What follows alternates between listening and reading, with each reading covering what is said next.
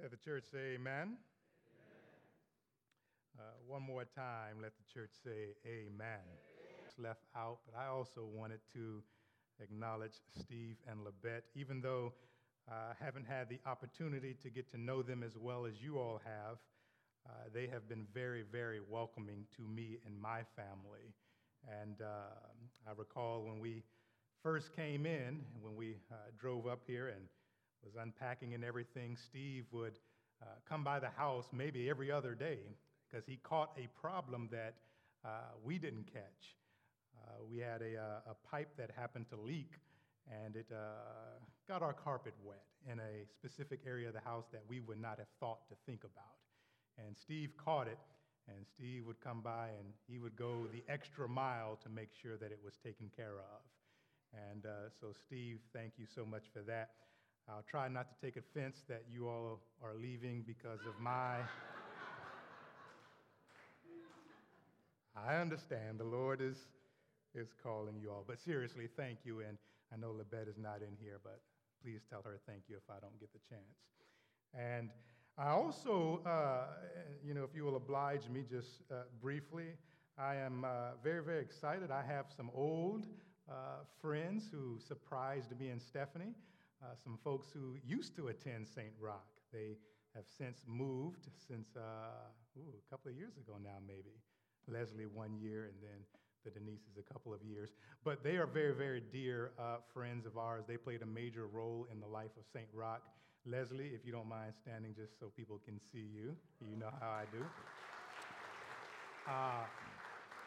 Leslie actually served as one of the references for me for this church. So thank you, Leslie. And Mitch and Anna, they have done a number of things in the life of St. Rock, but one of the things that meant so much to me and my wife, they led the way in me and my wife becoming first-time homeowners. And they played a lead role in building the house that we are now trying to sell. So it is good. We didn't know they were coming. We just pulled into the parking lot, and there they were. So it is good to see them. And yes. Well, brothers and sisters, last week, if you were here, we talked we talked about Jesus. Hopefully you got that. But we saw how Jesus declared that he had come for the sick. He had come for the sinner, not those who thought they were righteous. And the angle that we took with that, I wanted us to see ourselves in our next season of ministry. And again, not to say that we haven't been that, but just so you can hear it again from me, I want us to be a place where sinners, where those who are struggling, when those who are down and out feel like they can come and be welcomed in our midst, and not only welcomed, but find this to be a place of transformation as Christ provides that for them. This morning, I want to talk a little bit about a faith that God acknowledges. A faith that God acknowledges. So having said that, I'll invite you to rise if you're physically able.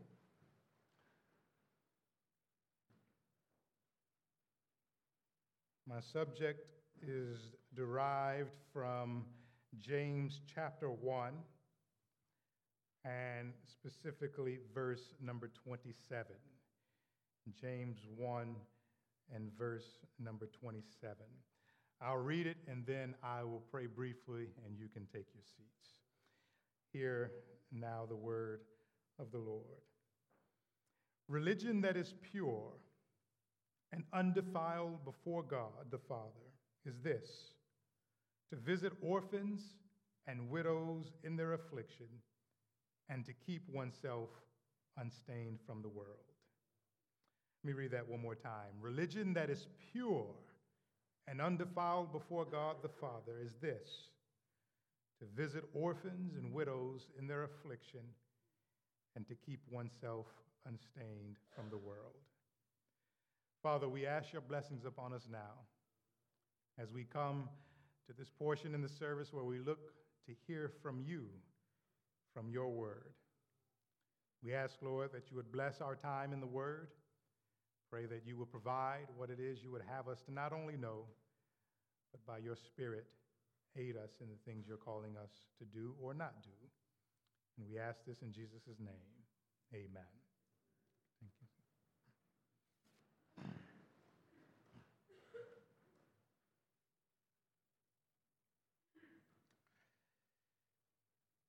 I would imagine that James, or at the very least, this verse, perhaps is quite familiar to many, if not most folks in here. James is, I like James a lot. James, for me, is a very, very healthy reminder that we are called to not only talk the talk, but walk the walk.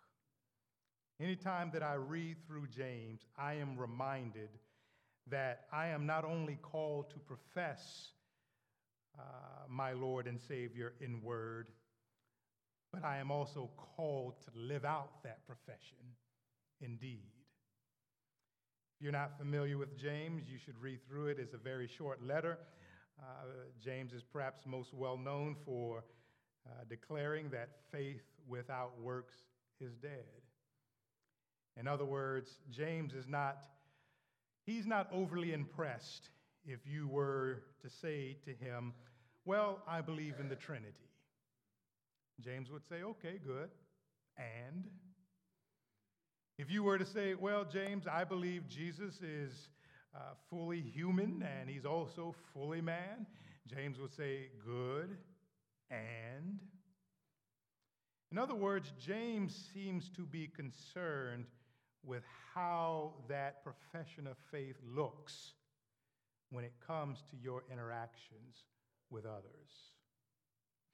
I somewhat alluded to this 2 sermons ago when we talked about loving one's neighbor. James shows what that actually looks like, indeed.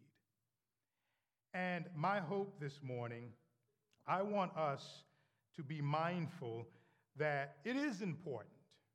It is important for us to profess the Lord Jesus and to have or to be able to describe what we believe and why we believe it and so on and so forth.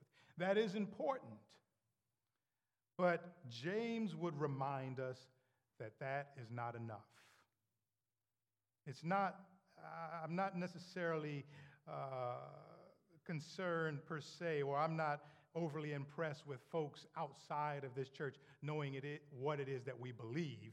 They should know that, but they should also see what it is that we are doing, which is based on our beliefs. And James, I believe, communicates that to us in a variety of ways. But that said, I want to remind you, James is considered to be the brother of the Lord Jesus Christ. There is some debate in the church world about whether or not this is him, but most folks would agree to that, at least in our particular circles. And he is the leader of the church in Jerusalem. The church in Jerusalem, which was perhaps the earliest church, was a church that was enduring a lot. Obviously, Jerusalem being the place where Christ himself would be crucified and, of course, rejected. And now here is a church that is being established in this very place.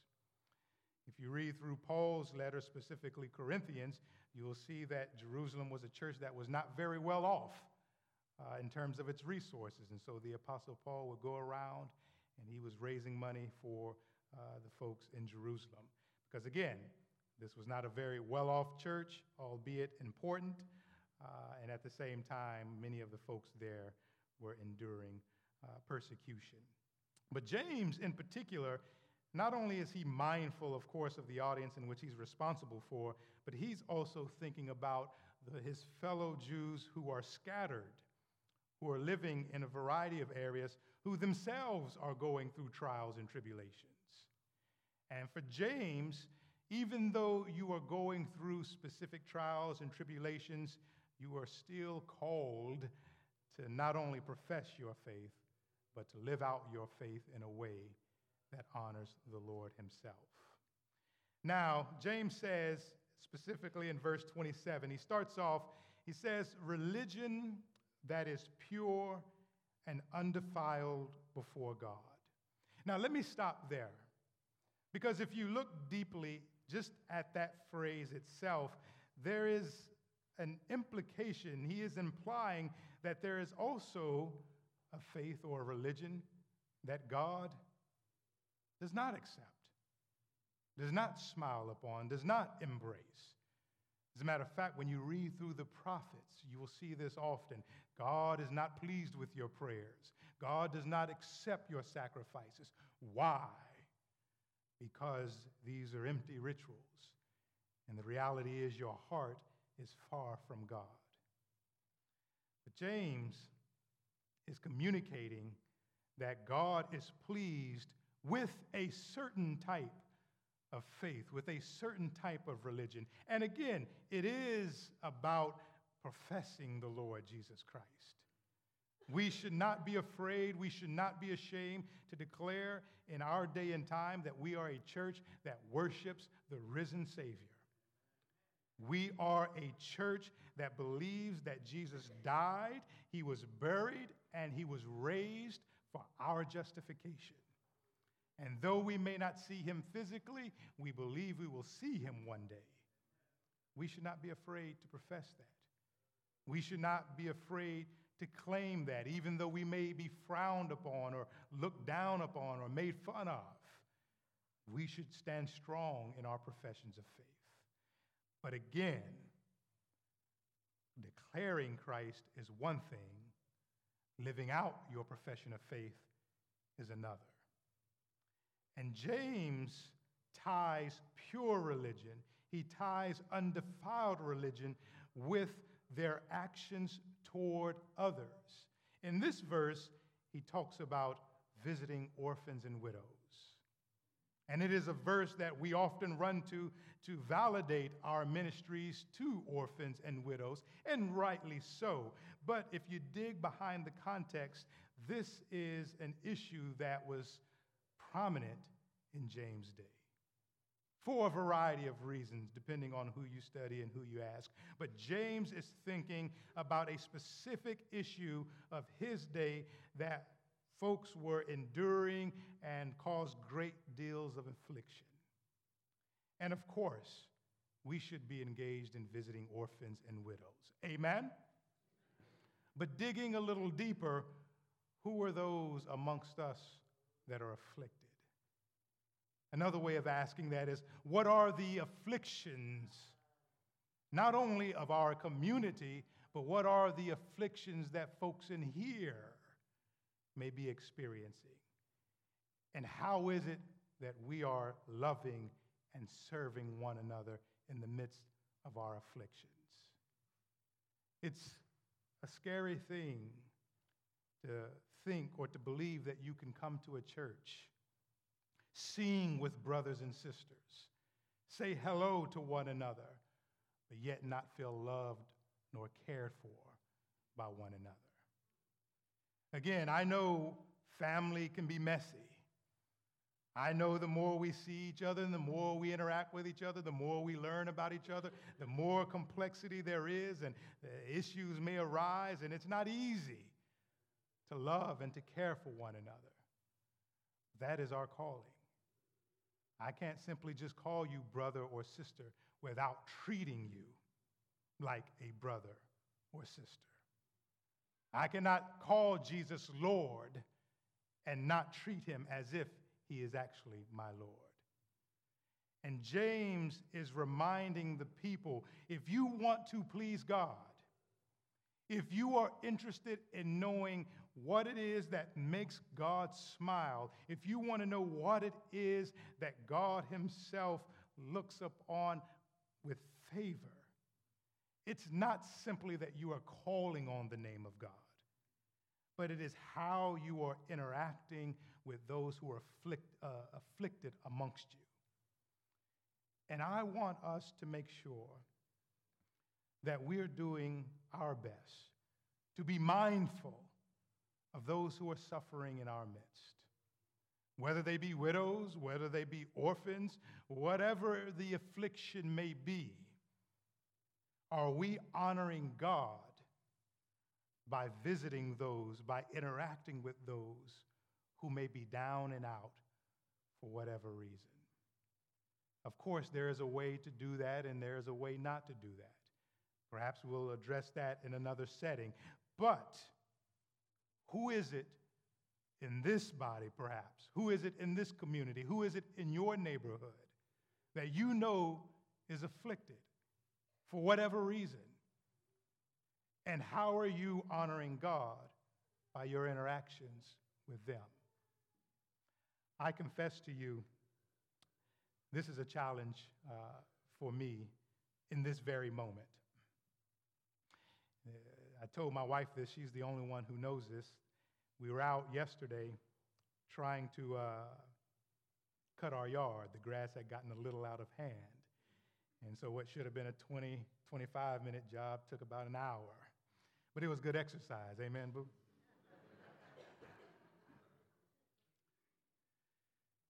Some of you, by the way, have been to the house, but you won't know who this was because I won't speak directly to it. But as I was out and about moving around, I overheard a couple, a white couple.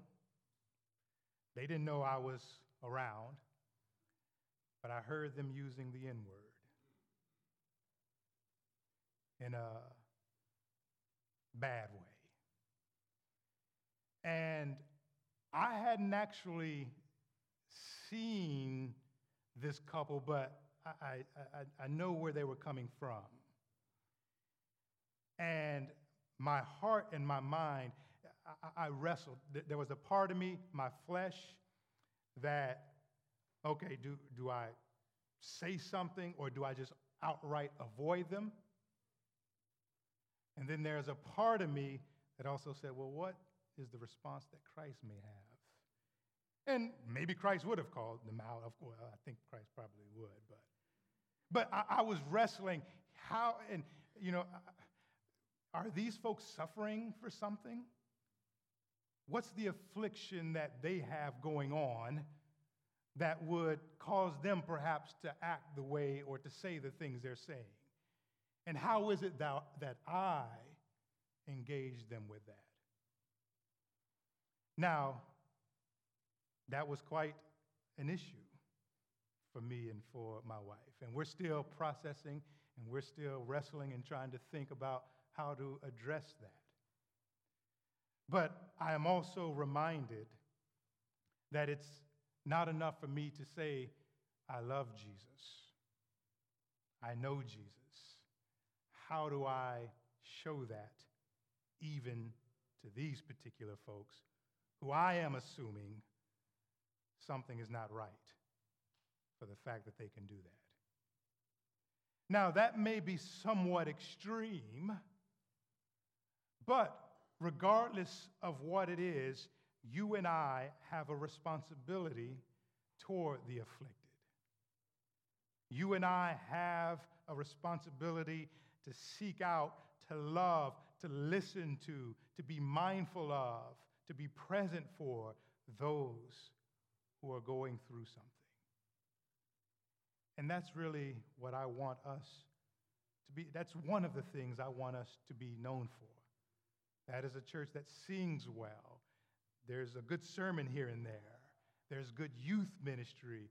There's all of these things that you would naturally associate perhaps with a church, but that is a church that loves on folks who are hurting. That is a church that is present for those who are in pain. That is a church where folks who are down and out feel like they can go and be cared for and loved upon, regardless of the affliction. That's what I want us to be known for in many ways. Now, James doesn't stop there. James doesn't simply say, you know what, you want to please God? You want to know what makes God smile, what makes God pleased? Well, go out and serve those who are afflicted. In his particular case, orphans and widows. But he goes on, and he says at the end of the verse, and to keep oneself unstained from the world. To keep oneself unstained. See the word play. The beginning of verse 27, religion that is pure, undefiled. And then at the end of the verse, we must also keep ourselves unstained from the world. Now, this is a tricky verse, and depending on who you follow, you'll hear this part of the verse used in a variety of ways. But James recognizes that his context in which he's living in, there's so much out there that's competing for the believer's attentions. And of course, that would be the case with us as well. And in his case, folks were being persecuted and killed and murdered or imprisoned for their faith, which, of course, because they would not turn or embrace the worldly way of doing things that ran contrary to the faith. And many folks were tempted to go back on their profession of faith because of the trial and the tribulations that they were enduring. And if I'm going to go through X, Y, and Z, what I'm going to do, instead of this pain, instead of these trials, I am going to go the way of the world. And while we, in our specific context, may not be facing death for our faith, some of us will face ridicule. You may lose friends, you may lose family, or whatever it may be. And if we tell the truth, that stuff can be hard. And sometimes we may do our best to avoid that. And we may compromise our faith. I don't want to lose a friend, or I don't want to lose a family member, or maybe I don't want to lose a job. And so I'll just do the bare minimum or proclaim the bare minimum of my faith, and I'll tell the world what it is they want to hear. And then you become playing both sides of the fence. James wants us to be mindful that Christ has given us the blueprint. Christ has called us to follow him, to seek him, to become like him, to do what it is he would have us to do. And when the world says otherwise, we have to be careful of going the way of the world. And again, I know we're living an interesting day and time, and the church is being pulled in each and every direction, and on some level, the church no longer looks like what you would think a church should look like, except for a name. But yet, James says we are to keep ourselves unstained from the world. When people see you, do they see a follower of Christ? When people see you, I'm not talking about how you dress or even per se the words you use or the language or whatnot, but is there something about you, is there something about us as a church where people see Christ? Or do they just see another institution that claims the name of Jesus but looks like the world? We have to be careful of that. And again, that is a complex situation and subject that I can't go fully into right now. But as we prepare to close and as we think about the future of the church, I want us to be mindful that, again, we are called to be followers of Christ. And we will follow him regardless of what the world says or what the world thinks. We will follow Christ, and we will do what we can, of course, by the aid of the Holy Spirit. We will follow Christ. But then also let us be mindful that we cannot be a church that's simply about proclaiming our confessions of faith, what it is we believe, our doctrines, and so on and so forth, but these things must be seen in action, and specifically how we interact with those who are struggling. And why is it that we should do this? It's because of what Christ has done for us. Some of us, perhaps, are not as interactive with others who are in pain because we fail to appreciate what it is Jesus has done for us. If we come to embrace and if we come to appreciate the fact that Christ met us in our need, when Christ met us in our affliction, how Christ has met us when no one else would meet us, perhaps that will spark within us a desire to go out and interact with those who are where we once were. Let us ask the Lord to help us with these things. Let us ask the Spirit to not only give us proper professions of faith, but help us to identify and to recognize those who are suffering, to help us go out and love and care and to serve those who are in affliction and pain. Let us ask the Holy Spirit to help us stand strong in our faith and to be shaped and influenced by the Word as opposed to the world. And as we ask Him to do that, may He provide for us. Amen? Father, we bless your holy name. And Father, as we continue to think about the next season in the life of this church, we pray, Father, that your Spirit would guide us. We thank you for the reminder that James gives to us. Lord, we want to be pleasing in your sight. We want our worship, we want our actions to be acceptable to you in Jesus. We want, Lord, for you to smile upon us. And Father, I pray that you would help us to be a church that is not only known for what we profess,